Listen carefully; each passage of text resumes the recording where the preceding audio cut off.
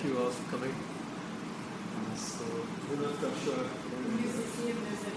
Have people introduce themselves. Okay, good. So should we just go around the room, or? Yeah. Okay. So, start from this side. Oh yeah, my name's Nick. Yeah, and I'm a lover of Bhagavad Gita Tuesdays.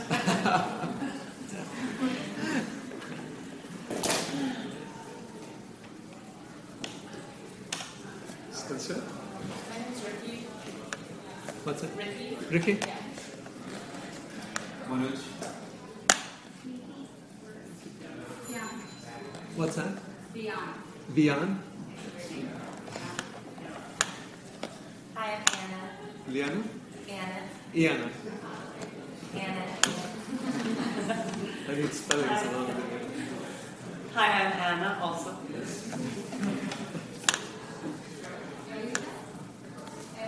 Elena? Chris. Chris? Chelsea. Chelsea? Michael. Another Michael. Gala. Donna? Gala. Gala? I'm Kim. Emily. Frank. Frank? Shiva. Shiva? Sharon. I'm Sandy. Santi? Yes. I'm Colleen. So, it's nice to be back here. I really like this room, all the pictures. Just stand outside looking at the pictures. It's a very beautiful environment for spiritual discussion. Nice to see familiar faces. I've been here before, so I know a few people. Thank you for being here today. It's always my pleasure. It's always very difficult to fill in Joshua's shoes. So I'm taking the risk. But I consider this his blessing and his encouragement that he here and try and share with all of you a few things that I've learned from the Gita and to learn from everyone. Every time I teach the Gita, it's the biggest learning experiences for myself. I walk away learning things. Every single time has been a unique experience. So, I hope and pray it's the same this time. So a little bit about myself. My background, by the way, my name is Rasanath, and I am a monk at the Bhakti Center. I also help manage the place, and I also run the educational offerings that we have at the Bhakti Center. And prior to being a full-time monk, I was an investment banker on Wall Street. So some people say it's the natural direction to take. So life is an interesting journey, and that's what I've seen. And I've been a student of the Gita for about 15 years now. And I've been teaching the Gita, I would say, sharing, since 2002, so about 10 years. So that's about my background. So Joshua told me that you were in text 8, chapter 4, which is very, very important verse in the Gita. I'll read the Sanskrit and then, for those who were inspired to recite it, please feel free to listen. It's page number 192.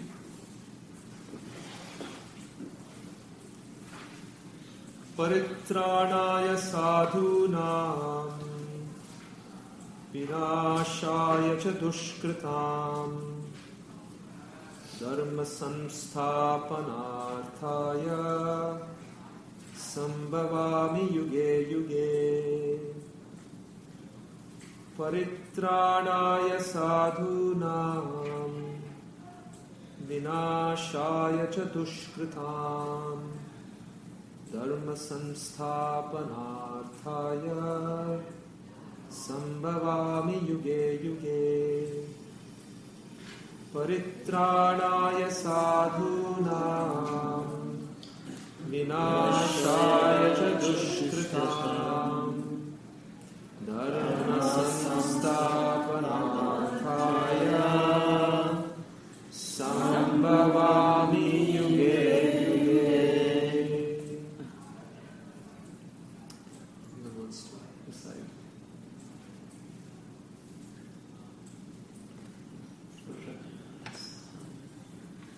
Paritvannaya sadhunam Paritraणाय साधूनां vinasaya dushkratam विनाशाय च दुष्कृताम् dharma samsthapanarthaya धर्म संस्थापनार्थाय sambhavami yuge yuge.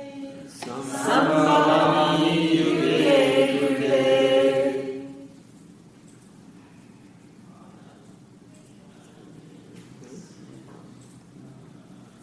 Paritvannaya sadhunam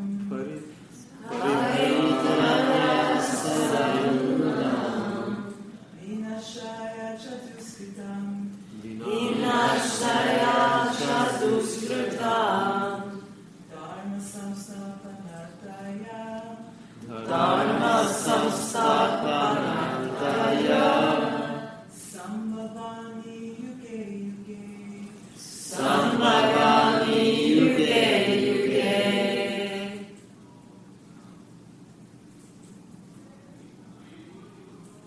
Okay.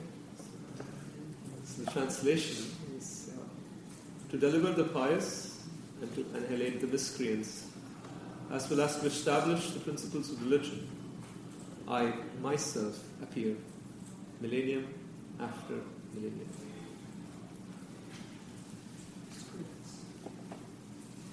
So this is a verse. If you go to India, I was raised first 21 years of my life in India, and this is a verse that you start reciting when you're 4 years old. It's like poetry, and this is like a very standard verse that is taught in schools as prayer. It's a very important verse from the Gita, and one of the primary reasons why it's important is on the path of spiritual life, many times we are looking for assurance. As we are walking through, as we are taking this journey of self-discovery, it's always difficult to walk a path that is filled with uncertainty. Life is uncertain. I like to say that the world is a grey area. Right? We would love for it to be black and white, because then it helps us make our decisions very easily. What's interesting in the world is it's grey, and when it's grey, it's very difficult to see how to maneuver. And this greyness can be experienced in daily life. Right? We are always confronted with choices. New York City, that's why the stress levels in New York City are high. 2 reasons. There are goals and there are choices. Too much to achieve and too many things to live with. And, it's a statistical survey that they did in 2009, which actually showed that a lot of stress is created by choices that we have in life. So every time you go to a supermarket, if you walk by Whole Foods, most of us do while shopping, they have so many different products to buy, and the same thing has 5 different labels. Each time we walk away with one thing, always concerned in our mind, am I missing out on something else? So it creates a lot of stress. So because of choices, because of goals, and even within choices, when we make it more complex, we're confronted with choices in terms of what I should do with my life, right? What I should be doing with the vacation time that I have. And it gets even further complex when it comes to relationships, which is probably the most complex field. And it's like, it's great, you can't figure out this person. And it's today it's like very sweet, the conversation's really nice. The next day it's just like, I mean, do I even know you? Right? And when it comes to people, this is what makes it so difficult because there is a lot of greatness. We carry within us both the positive and the negative aspects. And so it's very difficult to label someone in a particular way. There is a lot of unpredictability in relationships. So, and then when we take it one more level deeper, right, the question about who we are, our identity, and our own process of discovering ourselves many times leads us to those very gray areas within us. So now we are going from the outside world within. And we find a lot of grays. And usually when we see the gray areas, it's kind of difficult to see the dark sides. And we like to push it under the carpet. And it's a very unconscious defense mechanism, right? It's just like to externalize issues. So it's very unconscious. That's how the ego deals with things. So when we embark on this process of self-discovery, there is a lot of uncertainty that we have to face. And as a monk, I can say that in 2006, when the financial markets were at an all-time high, was when I got my job offer. At that time, the sign-in bonus was, just to put a sign on a piece of paper, was $60,000. That's how much Wall Street paid. So it was around the same time that I developed a desire to give at least a part of my life to monastic training. And as soon as I started confronting that desire, then some of the most deep, dark attachments that I had started to surface. Okay, if I give up this job, no medical insurance, okay, that's one thing. But then no one's going to, investment banker, look at the prestige that comes with it. And you tell someone that I'm an investment banker. Of course, now it's a bad word. But at that time, it was pretty prestigious. Now if you say you're a banker, you're the 1%.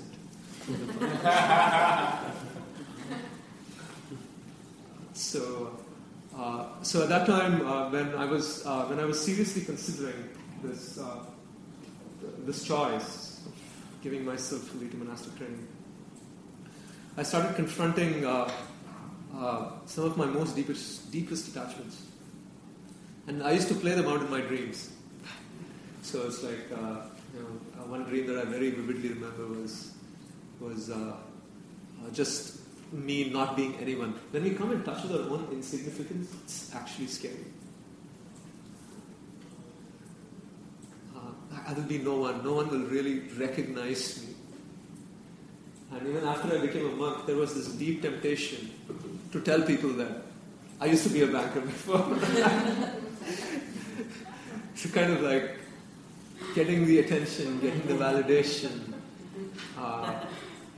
right? That is needed for the ego to thrive. So when the ego gets an impression that it's actually going to be dismantled, it just rebels. And one of the best ways that it knows to rebel is by, throwing out all these fears. And the other dream that I played out was, again, my family is a very big thing even now. And at that time, I was very concerned, afraid, worried, in anxiety about how my mother would react to this decision. So there was one dream that I saw which was very scary, where I saw that my mother died. On hearing this, this is definitely not fun. But then I started playing out these dreams. Started playing out these fears through my dreams. So when you do go down to those areas of attachments, when the ego starts to really, when you really start confronting the ego, right, it becomes even more grey. And should I do this? Should I not? Am I assured of achieving peace, everlasting peace, liberation? These are very valid questions, because our flashlight only shows us so far, right? And we can only walk the distance that we can see. So, and especially when it comes to a spiritual journey, it becomes even more complex, because we see more darkness than we have ever seen before within ourselves. Because we do go down to those places when we directly confront the ego face to face. So, every bit of assurance, every bit of encouragement is very critical at this point. Because usually we like to ask for proof. Okay, show me that this works. But what is interesting with spiritual life, what makes it so special and so unique, is the uncertainty. Because if it were certain, where is the question of courage? Right? The first question, if we have to do a difficult task, if you are doing a difficult yoga pose, first question that comes in mind, how long? Because if we know how long, then the mind has the capacity to kind of adjust and say, okay, fine, it's going to come to an end. Right? But what about a journey where you don't know where it's going to end? Or you don't know how long you have to go through this dark tunnel? Does it even have an end? So that uncertainty is what makes it so unique. I wouldn't necessarily call it exciting, although it can become exciting. When we are starting on the journey, I think that's what makes it an act of courage. Because courage means uncertainty. Don't know the outcome. And so what Krishna does in the Gita, and this is a very interesting situation that Arjuna is in. Arjuna is confronting things within himself. And at this time, it's one mechanism of the ego that I like to call the ethical side. Arjuna's whole argument that he wouldn't fight is because he feels it's unethical. When you dig down deep, what is Arjuna holding on to?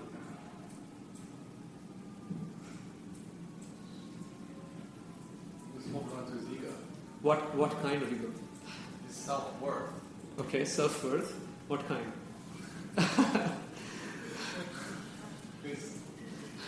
It's funny, I'm having this... Well, his fear. At this point, he's still afraid. He's looking out over the battlefield and he's uncertain to the results. Okay. In the previous chapter, Krishna's like, don't worry, or chapter 2, I think, or 3, he's like, don't worry about the outcome. Yeah. The results are not the concern. It's how you process this information, how you do it. Uh-huh. That counts your dharma. And he's like, okay, well then if it's my dharma, I want to go live in the woods. And I don't want to fight. And then Right. Krishna's like, well no, because you have a duty. This is why you're here, to do this. You weren't born to be a sadhu. You were born to be a spiritual warrior. Right. So your duty is to fight. And Okay. then he's like, well, what do you mean by that? Okay. And so he's now talking about like, well, I came to teach the Gita to give you wisdom. And he's at this stage, he's trying to talk Krishna, Arjuna off the ledge so he can like kind of clear his head and come to terms with who he is and center himself. Okay, I think good. that's right? Well, basically, you gave me you basically went through all the 80 chapters of the Gita. Sorry. No, it's, I'm a good teacher. it's excellent. That's true. Isn't he also holding on to his reputation? Very interesting, right? Reputation, right?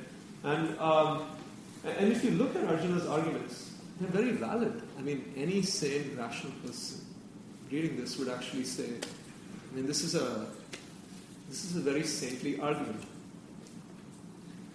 Right? Now, it's very interesting to see how many times we can actually make spiritual excuses for not confronting things. Right? So, here is a relationship issue. And we might very well say, well, the Courses in Miracles said that we should have a conversation when there is love, and right now there is no love between us, so I won't talk to you. So when you experience love, then we can have a talk. Avoiding the conflict.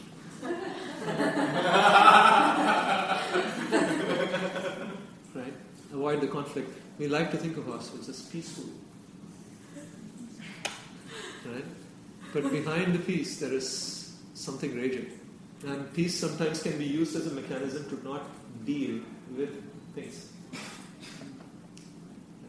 And Arjuna also had this whole ethical ego mechanism, which actually said you have to be this guy who should not be going down in history as a person who killed his own family people for the sake of his kingdom, for the sake of a kingdom, right? For the sake of riches. So Arjuna was holding on to something, reputation, right?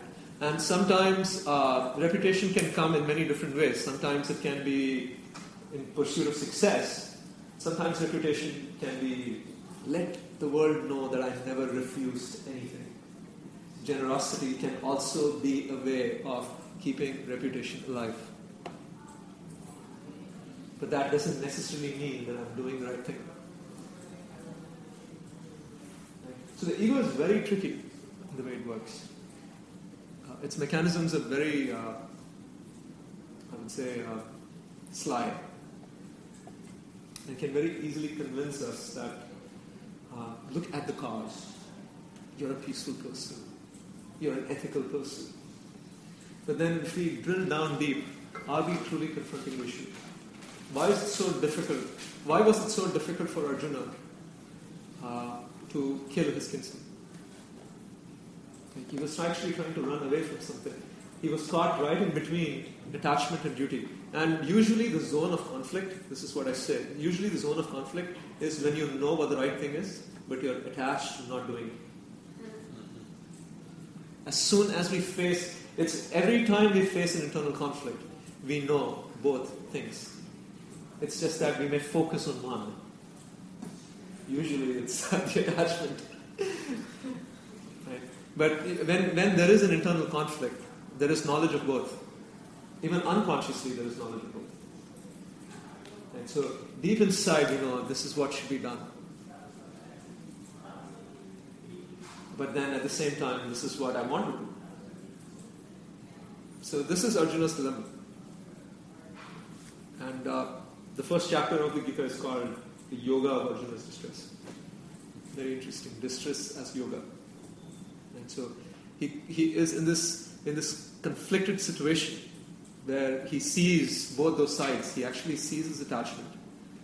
But deep inside he also knows what his duty is, and his duty is to fight. So as we embark on our own spiritual journey, we'll come across several, not one, but several such, crossroads.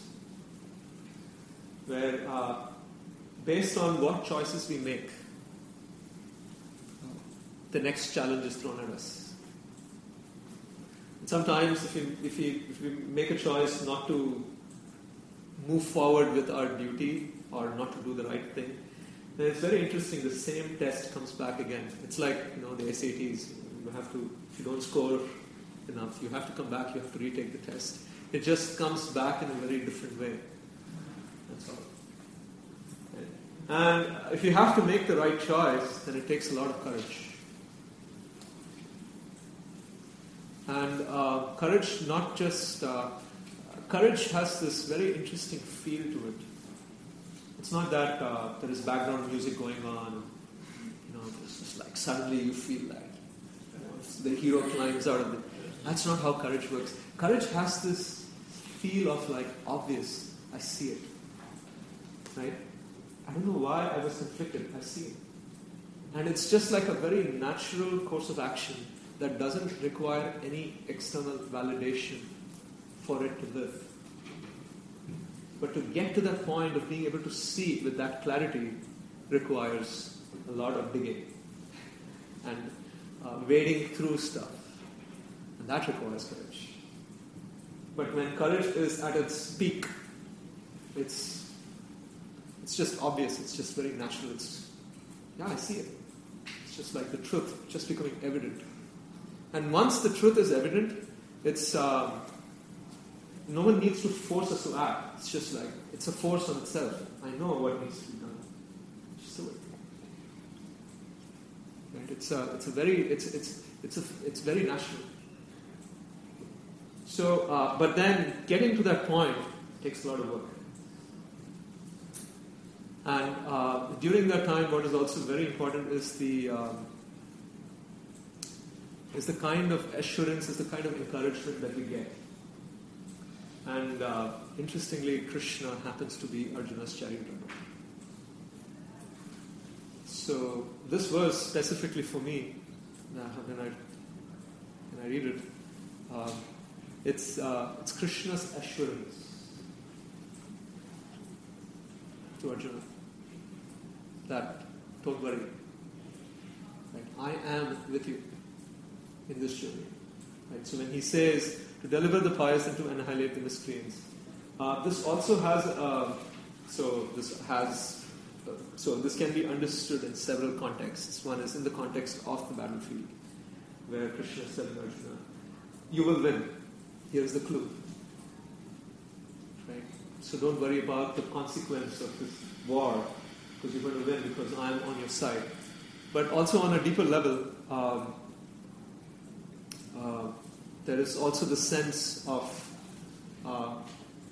I am with you to actually go deeper so that you can destroy the demoniac forces within. That's the other side to it. Right? And this assurance is so critical, especially at a time. When I usually talk about this verse, I talk about a very important concept that's dealt with in Christianity called the dark night of the soul. Does anyone know about the dark night of the soul? Do you want to share it for our benefit? From what I understand, it's when you get to a certain point, everything goes in a direction where you're confronted with almost everything that you can imagine that's negative in some way. And then after that, supposedly, if you get through the dark night of the soul, and you're in a position for the light and the sound and the other things to come through. And it's kind of interesting because when I first read the Gita, a little bit, I was a kid, I was a teenager. Really? And many years later, you can see, I became a professor. I did I teach psychology. Wow. And I did engineering, and I did a bunch of other things. And I probably looked at every conceivable world religion and different pieces. It just gave a whole different perspective. The choices you're talking about. I think maybe sometimes the choices are, I think what we look at sometimes is the space between all the choices. True. So they're still there, but there's something else that's deeper than all the choices. Absolutely. I don't know if I said that properly. But No, it's true. Sometimes we think that we only have so many choices, but then we have to look deeper to see that there are more.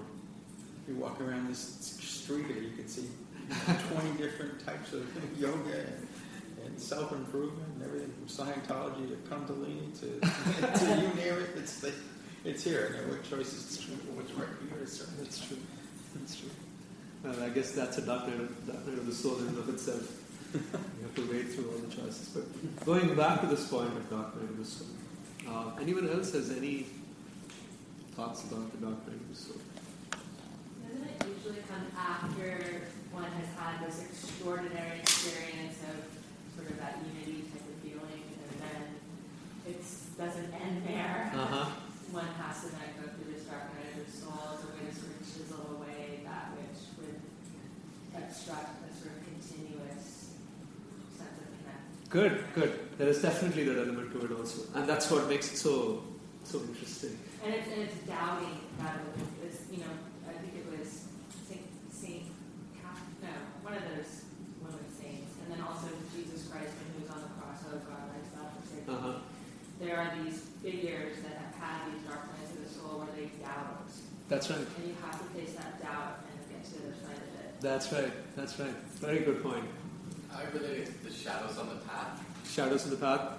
It's when, as we're studying bhakti, and we're like walking around like, oh, I'm yogi, and I ignore all the negative in my mind. And when I do that, I get further away from the truth. Uh-huh. And I don't confront the demons that are actually in me. That's what I would relate this to. And I like to call it the shadows on the path. That's Good. a good book too. Oh, there is a book called Shadows. Interesting. Who talks about that? Like the duality. You have to confront the dark side also. Huh. The other Michael. It's kind of interesting because this year I've been starting to show for my psychology classes, especially in abnormal psychology, I actually show a picture of a great white shark attacking a human, and getting into how people react and why they're responding, how it's really built into the nervous system. We have these autonomic nervous systems that evolved over billions and billions of years. To just say, well, we're evil because we're going to do this and that and the other thing. It's really kind of built into our systems to survive. Okay, in one way or another. We have these things in our genes that say, at some point we have a genetic past or spiritual past or both that says we're going to feel anxiety if we lose our child because, it was eaten by a lion. Okay, and then, if a great white shark is out there doing something and these fish are eating other fish, it's in the system. It has nothing to do with traditional ethics in that sense. It's really say, if you do this, you're going to survive. If you do that, you're not. And there's another piece to the whole system. Interesting you say that because I've been thinking a lot about our own experience of anxiety and doubt, and especially really going back to this concept of anxiety, which is actually the name of a book by Soren Kierkegaard called Concept of Anxiety. But there is a basic anxiety about existence itself, which is what gives rise to existential philosophy. But then there is always this undercurrent of life and death, being and not being, as we know of it as. And when I see that conflict, to me, what it means is, this is the start of my own spiritual journey. This is the biggest question that I had in my mind as an 18-year-old: why death? Why should I die? What's the point? What's the purpose? What's the purpose of life itself? And the search led me to even internally understand that the very fact that I'm looking to live forever means I have an experience of it. Because I can only produce what I know. But then why the fear of death? Why this whole experience of mortality, which the Gita then says is false identification. Which is what Krishna starts off in chapter 2, right? But then I want to just bring it back to the point of the dark night of the soul and the final doubt, if I may call it that way. And as you also stated that this last big test, where what is interesting is deep inside, when you come to this place of the dark night of the soul, there is also a deep spiritual experience, which is why we have come so far. Right? But at that point, there is this juncture where we hit, where it's like the door opens, right? And everything that you lived for can be proved to be true or false. That's it. And it's such a moment of test that it takes a lot of courage to actually go through that. If you read the lives of saints, this is like the biggest test, where after which the grace is just pours and they become instruments of compassion in the hands of God. But that final test is like gets really dark. That's why it's called the dark night too.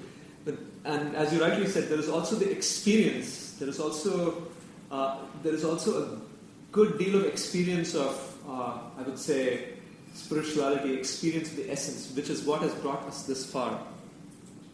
But at the same time, it's not over. It's not done. There is still one big doubt left, because it's like eating, right? I mean, something may taste something may smell nice, something may look nice, but the full experience of that happens when we put it in our mouth. I remember this really funny story. It's a true story too. One of my friends. So this was a day. In our tradition, we fast on certain days, certain auspicious holy days. So during fasting, usually what happens is, as the day is moving forward, each time you see food, it's a temptation. So that day, because it was a festival day, somebody had prepared a 3-layered chocolate cake. And throughout the day, this person was looking at it. It's just like waiting for the time when I can break my fast. So the time came, he broke his fast. He had a big slice of that cake on his plate. So first thing, he sat down, put it in his mouth, and accidentally, instead of sugar, there was salt in it. Right. So it's very funny the way he describes it. It's just like very, very funny, because what he said was the expectation was so high that when he first took a bite into it, he couldn't believe. He actually changed the side. He actually took a bite from the other side too. Because the disbelief was so high. He had to bite into it again to see whether it was truly exalted. Right? So, it looked very good from the outside, but then the final taste of it is you only get the final complete assurance that it is as delicious as it looks when you taste. And it's a very similar experience with spiritual life. Yeah, something? Yeah, just remind me of something. Do you think we're afraid of death or the pain that happens just before death? Well, I had a near-death experience personally. This was 6 years ago when I was a student at Cornell doing my master's in business. I think the pain of death, the pain of coming in touch with our own non-existence and the probability of it, and the fact that I am actually coming to terms with my own vulnerability can be extremely, extremely difficult. And that was my personal experience. The first thing that came to my mind at that time when I was facing it was, time just dilates. Every moment is just like, it's like a movie playing in front of your eyes where all the people that you loved, your deepest attachments, just start coming out in front of you. It's like, I have to leave all this. It's over now. It's kind of difficult to confront that. And the very fact that, what's going to happen, the uncertainty that surrounds it. It's usually sometimes people say, I'm very peaceful, I can be very peaceful at the time of death. Sometimes resignation also seems like peacefulness. Last week, somebody was this neurologist who was giving me a presentation on the effects of meditation on the human brain. She was talking about this piece. It's an almond-shaped component at the back of the brain called the amygdala.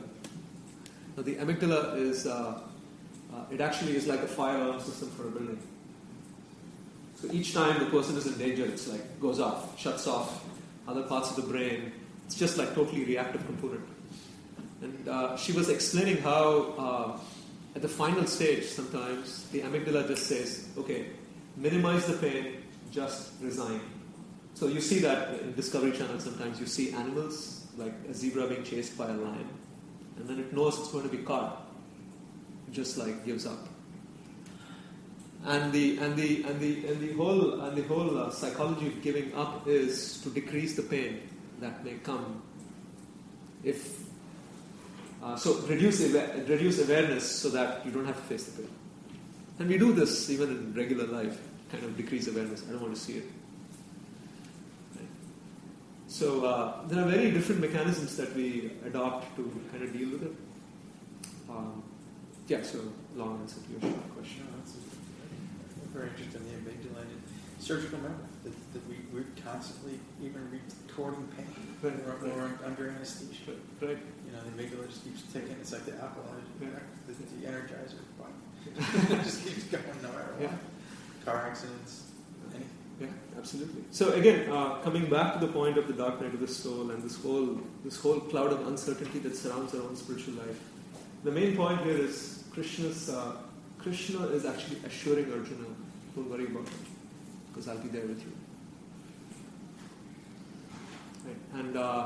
And very interestingly, for me, this actually courage is not a rational act. When I say rational, I can't convince myself to be courageous.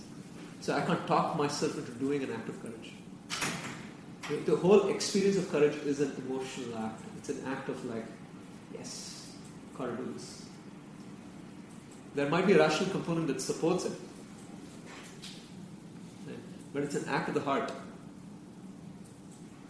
And usually it's accompanied by an experience of the heart that's waiting on the other side to get it.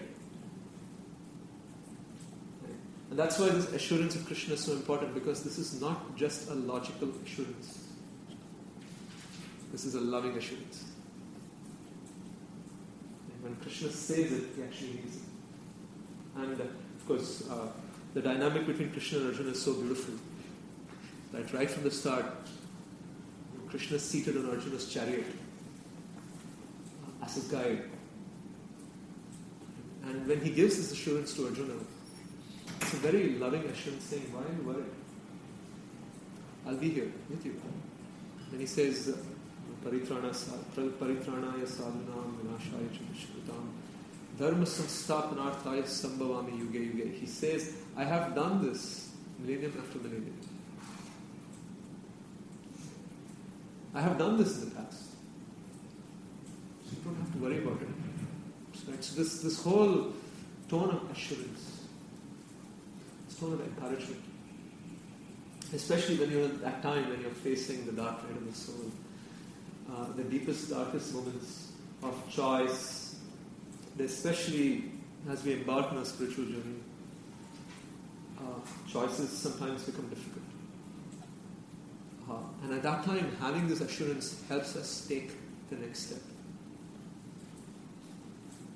Having either Krishna directly, Arjuna was very lucky to have Krishna by his side, or even having Krishna's representatives, teachers, people who have walked that path before, who can give us that assurance that, well, I have done this, and don't worry about it. You will make it. Okay. So that assurance, having that assurance is such an important component of our spiritual journey, which is why I personally feel spiritual life is always, it becomes easier when it's done together. Because there is that sense that somebody else is walking with me on this path. Either a contemporary or a person who has already walked the path who can also be a friend. So sometimes gurus can be too inaccessible. Now what's beautiful about this whole section is Krishna is very accessible to Arjuna. He's just sitting in Arjuna's chariot, ready to drive the chariot. Right? Although there is a shift in the relationship where Krishna is instructing Arjuna on a science, there is still that beautiful accessibility that Krishna provides to Arjuna. So even when he's saying these verses, when he's declaring himself as God, there is one section in the Gita when we study chapter 11. It's this whole big declaration that Krishna does, shows his universal form as the Supreme. And as soon as Arjuna sees that, you can see that accessibility starts to shut down. And Arjuna immediately tells Krishna, hey, I just want to see you as that sweet blue boy. So it's very beautiful to see that assurance and that accessibility come together. And if we have such a friend in our spiritual life, it makes the journey so much more beautiful, so much more enjoyable, so much more inspiring. So for me, this verse that Krishna actually talks about delivering the pious and annihilating the miscreants is giving Arjuna the assurance of the fact that I'm with you, I'm walking with you, and I've done this in the past, and I will empower you to do this. So move forward. So I'd like to stop here and open this up for discussion, questions, comments. Yes? Very well. I just want to make a comment. Yeah, please. Because it ties into the conversation last week just about Dharma, because we're discussing about what it's not about. And here, he's saying basically three different things. His purpose, support the pious, not the miscreants, reestablish the principles of religion within the same Dharma. And then when he goes to the end of the purport, he mentions Lord Chaitanya. And so that the way Chaitanya Mahaprabhu actually establishes Dharma is through chanting. Right. So, and chanting is big around merging movements.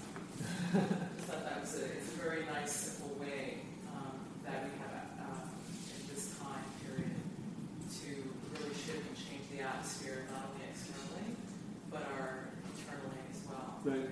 So I just wanted to mention that and relate that to last week's discussion. Thank you. About Dharma. Thank you. Dharma is a the highest dharma is when we can follow a process that reveals our own identity. Because at the end of the day, dharma has four different meanings. On its simplest level, dharma is. Anyone know what the meaning of dharma is? You know. I was running around last week. I didn't have a chance to listen. It says that Dharma is represented by the four legs of the bull. Okay. If I'm not mistaken. So it's mercy, Yeah, those are the four legs. faithfulness, austerity, cleanliness. Right. Those Those. are directly related to different activities, or dharmic activities. Sure. Which would be killing animals for meat, eating, gambling, intoxication, illicit sex. So by following these things, it automatically creates a more pleasant atmosphere on the planet in general, and also protects one from different dangers, different pitfalls. So it's not necessarily people might tend to see them as being you don't want me to have any fun. But I guess it's more in support of the good, clean, fun for everyone. So Joshua talks about that a bit. Sort of the right way or the conducive way, to support your spiritual life as opposed to kind of throwing monkey wrenches, along your path, along your journey. My question was around the meaning of the word dharma. What does the word dharma mean? Inherent quality. Inherent quality. Okay. Good. Duty. Duty. Okay. It's a religion. Religion. Principles of religion. What else? I mean, how do all these connect? I mean, it's the same word. Same word, dharma. Sanskrit is an interesting language, right? There is a branch in linguistics called contextual linguistics. It's very interesting because you can use the same word in different contexts, and it can actually mean something very different. Sanskrit is a reusable language. You can use the same word in different places, and it actually can mean the same. Very good. So you said duty. Kim said inherent quality. Ekayana is saying principles of religion.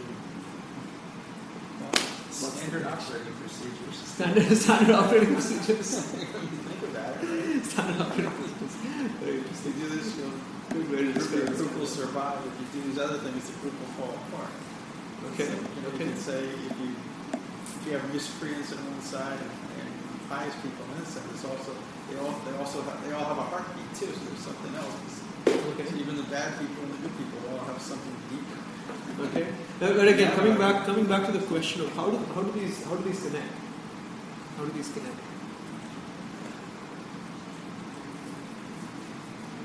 Well, it sounds like something, I guess, that you strive for or dedicate your life for. Okay. Religion, Okay. and so on.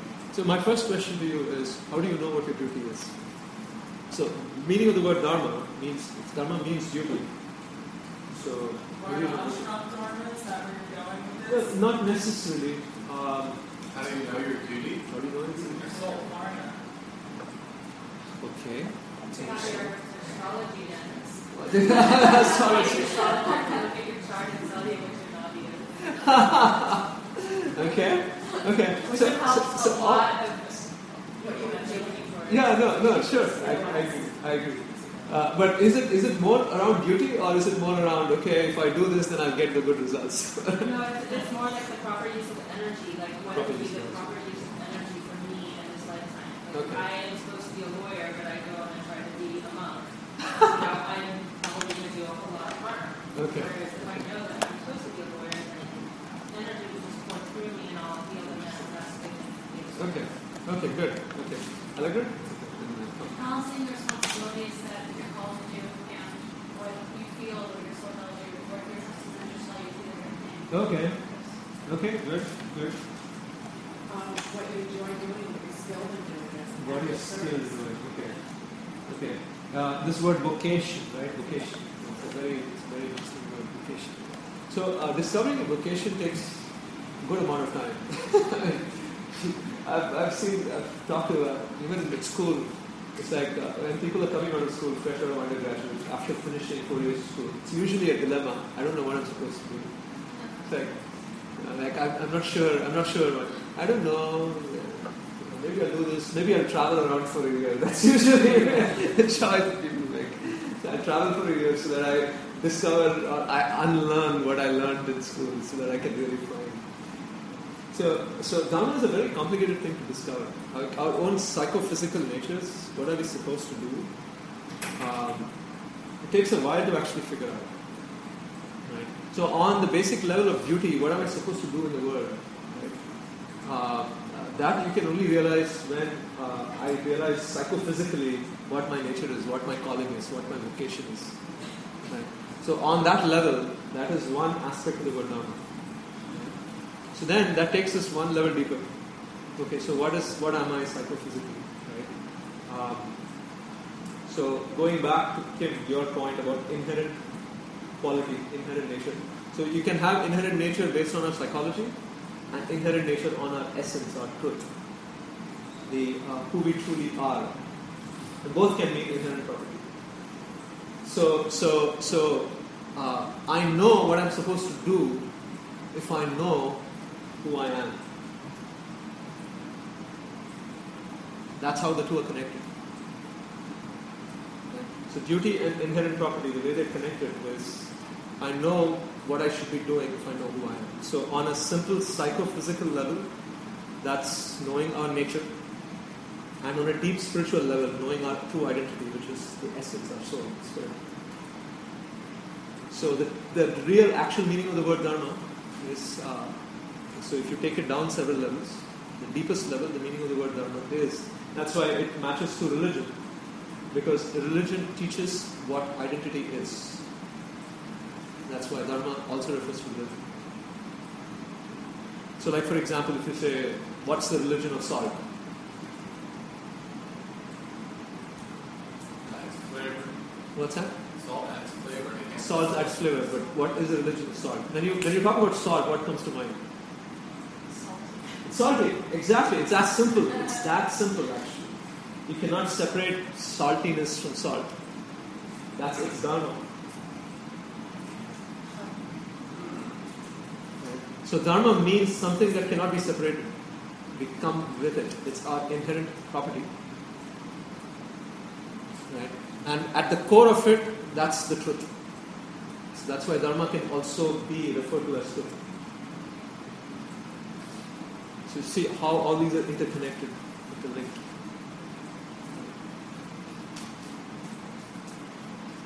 So going back to your point about how establishing of Dharma, in the process of uncovering the truth, right, is through the process of at least one of the recommended process, the process of chanting,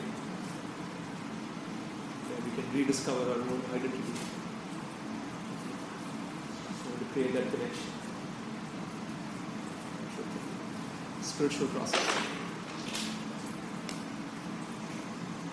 Well, what's the nice thing about this verse is because even though it's on a battlefield, in the purport, the point that Srila Prabhupada makes is that Lord Chaitanya doesn't come with any weapons. He doesn't come with any ostras on the stage. The whole name. So, the whole name has so much potency that it can really shift and change the atmosphere. And that's a wonderful. Wonderful, and it can be done anywhere, anytime, any place. And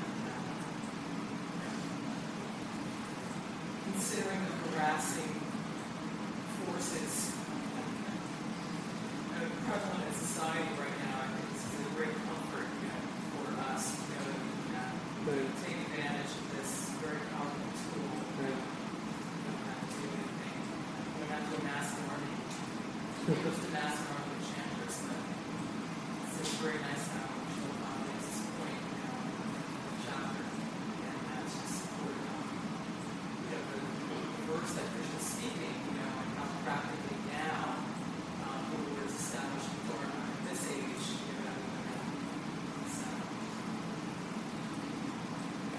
Question? Frank? Is that it? Frank said, you need to know who you are in your Dharma. Who you are is dynamic because your Dharma came with it, or is Interesting. Very good question. I was hoping someone would ask this question. It's a very good Say question. it again. What's the question? The question is, if Dharma is our nature, nature would mean dynamic, meaning it changes.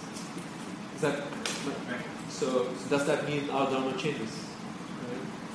Right? So that's the real conflict that we come to when we encounter that the Dharma of the body is very different from the Dharma of the soul.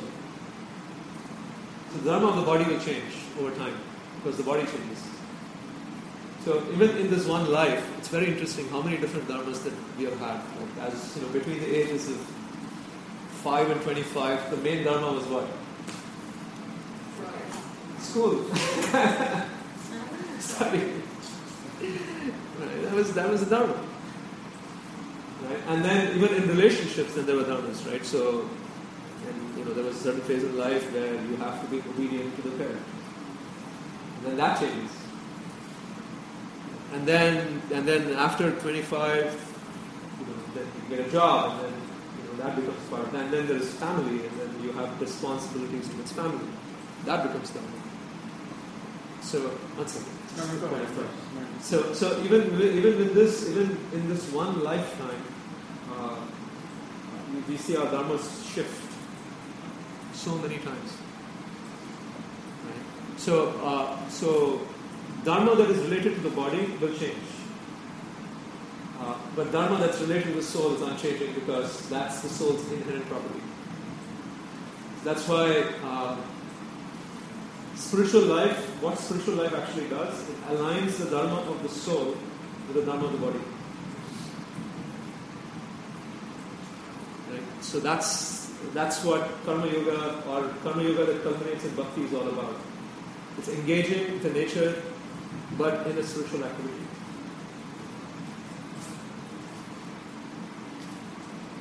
Right? So Krishna is telling Arjuna, right, fight because that's your nature. Based on his physical body, he's a warrior, he's a fighter. But what Krishna tells Arjuna again, he says, come at it from a place where you're fighting for my pleasure. That's the dharma of the soul. So when the two come together, then that becomes spiritual. Michael? One of Oh, this matter. Sorry, that's the first one. One of the things I've been walking around with like the last week, because I read every day,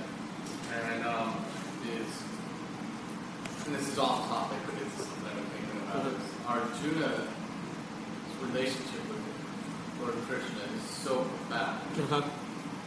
He's married to his cousin, his best friend. They grew up together, they played together, they studied together, they trained together, and he's a demigod of the sun god. I forget his father is the sun god.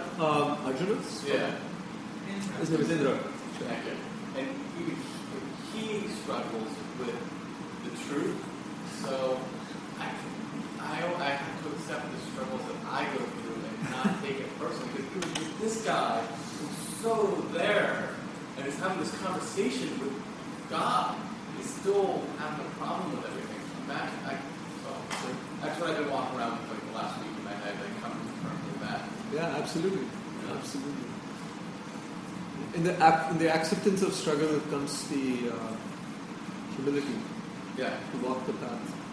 That's what I've been churning in my head for a while. It's like, It's just like, okay, this is truth, this is reality, and again, coming in touch with our own vulnerability. I'm okay with it. This is my thought. Thank you. There's also something about the importance of teachers as high status leaders. And we have these mirror neuron systems that tell us when we're little kids to listen to our parents because they guide us to help us live. And then you have teachers, and then you have people like, say, Krishna and Arjuna. He's a high status individual, so there's something inside his physical structure, his brain says, you know what? He knows so I'm going to listen. So I think that's one element. But the other element is also a heart connection. Yeah. There's so much trust in that relationship. See, vulnerability only happens in a place where there's trust. Simple, right? I mean, Arjuna was such a warrior, such a fighter. He never lost a single battle. That's his record. And here he is, before the battle of his life, puts down his bow and says, I can't fight. It's like the best player of the team on the eve of Super Bowl says, I can't do this. It's too much pressure. I mean, look at the audience. Everyone is seeing. I mean, this is like the biggest war that was ever fought. Right? So the reason why Arjuna is able to do that is because Krishna. There is such a level of trust in that relationship. Arjuna can make himself vulnerable, and that vulnerability is what leads him to understanding the truth. And again, coming back again, it's tying it all together. That takes courage. So, but then if the two come together, if there is courage in the person going through the struggle, and if there is a guide who provides that environment, safety, and the two come together, it makes a very dynamic combination.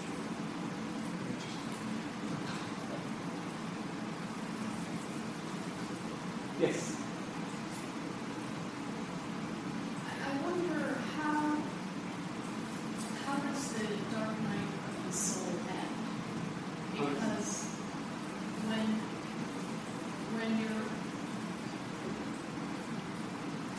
take myself for example, when I'm studying, when I'm in these classes, I believe, I understand, I feel like I understand what we're talking about. But then, when you have this experience of the dark night of the soul, I mean, the nature of that is that you don't believe in it. Right. So, I mean, you could read, I hear money after money, but if you don't believe that, how does that help? It's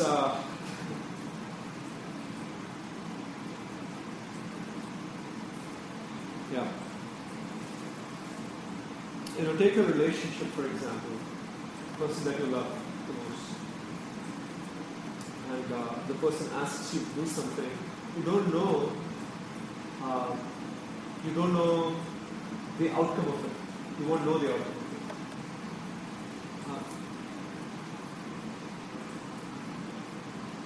How would you react? How would you respond? If the person I love asked me to do something, I would probably do it. Right? So it's a very similar experience. I cannot be exact on this because I don't have the personal experience. Because it's such a fine line. The whole concept of the dark night of the soul is something that only when you experience it, you actually realize the beauty and the pain of it at the same time. In that sense of the term, I would say it's like a paradox. And the interesting thing with the paradox is you cannot logically explain it. Well, what pulls you out of the dark night? Is it your faith? It's faith. Your faith in the end. It's Like, basically. so when we're in class, But- we have the ability to connect to that faith because we're in an open environment with other people that are connecting. When you're in the dark night of the soul, it's your faith, of your faith alone, not the energy from the room around you or from the pictures that you see that connects you. And secondly, that's very well said. It's very well said. Secondly, what also happens is what pulls you on the other side is there is this experience of love. There is something that you're experiencing deep inside that you cannot deny. But at the same time, you cannot confirm. It's like this. There is this push and there is this pull. And so at that time, the free will is tested to the maximum because the only thing that can help you make that choice is your own choice. You're left up to yourself to make it. That's why it's such a test because now it's you. It's, I would say, the complete exercising of free will that has to happen. And that's why the uncertainty element is so crucial. So, makes sense?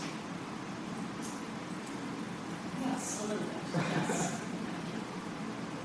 Okay. I was thinking opposite of encouragement there. I mean, there's that, but there's also, I think we're beating around the bush, and that's the fact that Krishna is a person. God is a person. You have a relationship with him. And so he likes to play chicken. He does like to do that. It has different ways of kind of moving us along and moving us forward. But when you're sort of going through a period of laws or that's why association is so important. That's why reading is so important. That's why we say Shakti Sangha is so important.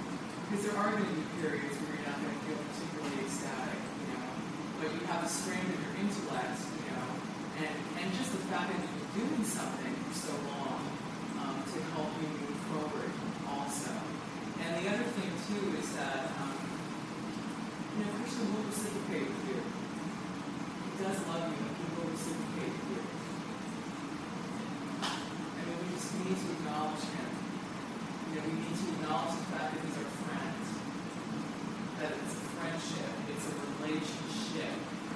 And sometimes, your friend can kind of like tease you or something like that, but I mean, I can tell you lots of hilarious stories of, and I'm sure you have stories where, he's trying to be like, he doesn't have any realization, but it's not true.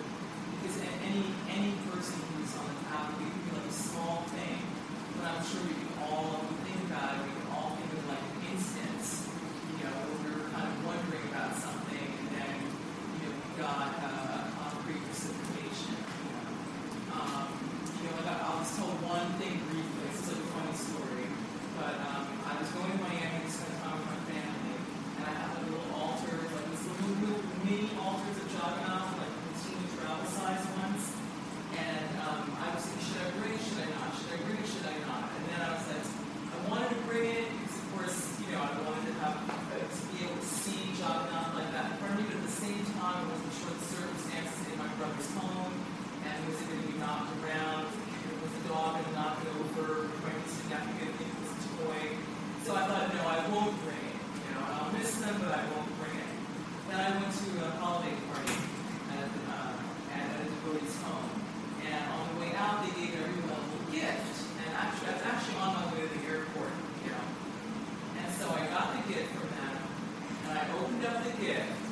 And it was a mini altar of Lord Jagannath.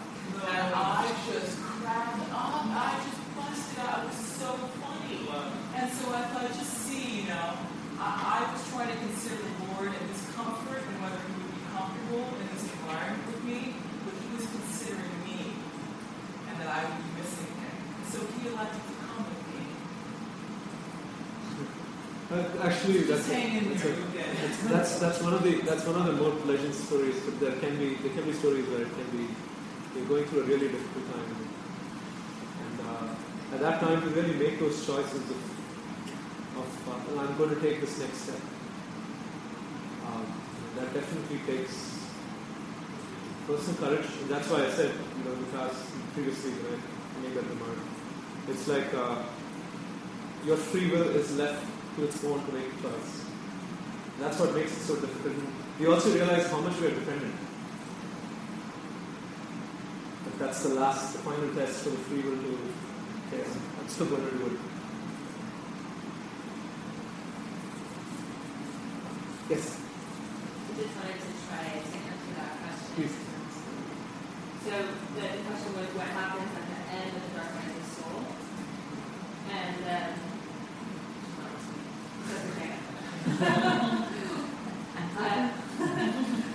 the dark night of the soul is a breakdown in order to have a breakthrough. And so the end of the dark night of the soul is a breakthrough. And the difference is that at the end of the dark night of the soul, I'm no longer operating on faith. I now have this knowing. Yeah, So stuff is going to still come up in my life. It's not always going to look rosy on this third-dimensional plane. But there's always this knowing that it's always in right alignment, despite the appearances. That's right. Absolutely right. Absolutely. And nothing can take that away. So it's not like I'm going to have another dark night of the soul. I'm going to go through some stuff. Maybe I'll get tested again, maybe. But there's always going to be that knowing. It can never be taken. After that, it's like it's one of those scenes in the movie The Matrix that I get reminded of. It's like, the dark night of the soul is like when he gets shot and finally he wakes up again. It's like the death that happens to the ego, and afterwards when you wake up, as you so rightly said, it's like there is a knowing, and even after that there might be different tests that may come, but it's not. It's never as dark as that. Yeah, it's never as dark as that. Thank you. Good to see you. We're getting close to the end of the class, so we have to make a couple of housekeeping announcements. That's okay? Yeah, absolutely. Our usual announcements, please remember to help clean up and put everything together. The box for the books, those behind us, please don't put books on the floor. Blankets go over here, bolsters go over here, and blocks go up there. We accept donations, especially for our guest speaker tonight. And if anybody wants to participate in the prasad for next week, they came and share. They will tell you how to prepare prasad and what you're supposed to do and how to bring stuff. I don't know, do we have any other announcements? I have a quick announcement. So I'm teaching this course at the Bhakti Center. It's a 2-weekend workshop called Excavating Your Ego Type. It's a customized look into your ego functioning. It's a 24-hour workshop that spans across 2 weekends. We actually put together 2 frameworks. We used the Gita, and we used another framework called the Enneagram, and we actually put the 2 together in a very constructive way. I'll actually go into customized look at 9 different ego mechanisms, and its ways of functioning and ways of coming out in the world with interactive exercises, so you can come in touch with what your particular ego type is. So if you're interested, it's $150 for the entire workshop. It's 24 hours, and that includes lunch. So if you're interested, you can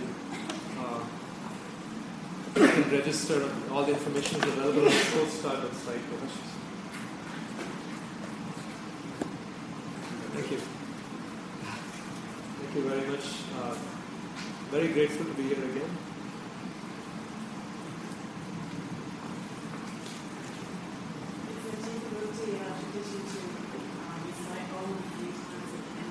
Oh, okay.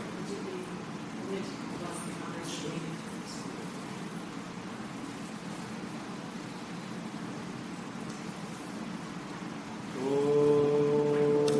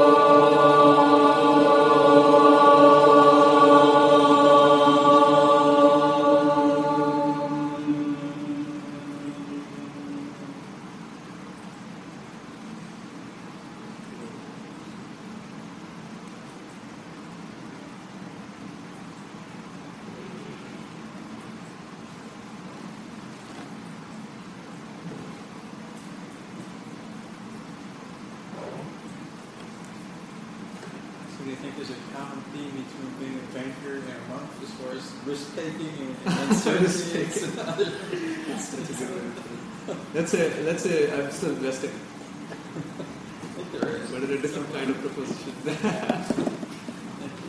Thank you. Is that the you get the Gurdjieff and some of that?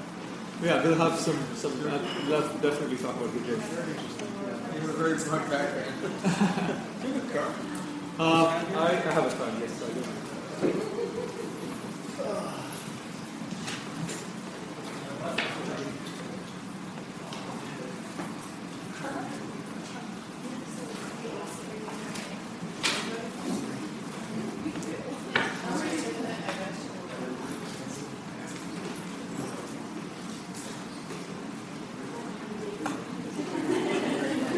It's great to meet you.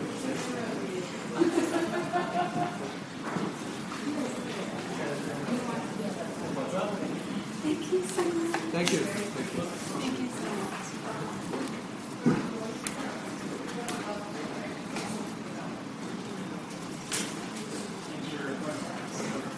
Thank you so much.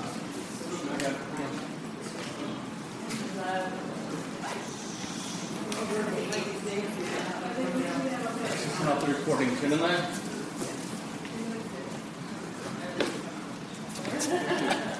I should turn this off, right? I should turn this off, right?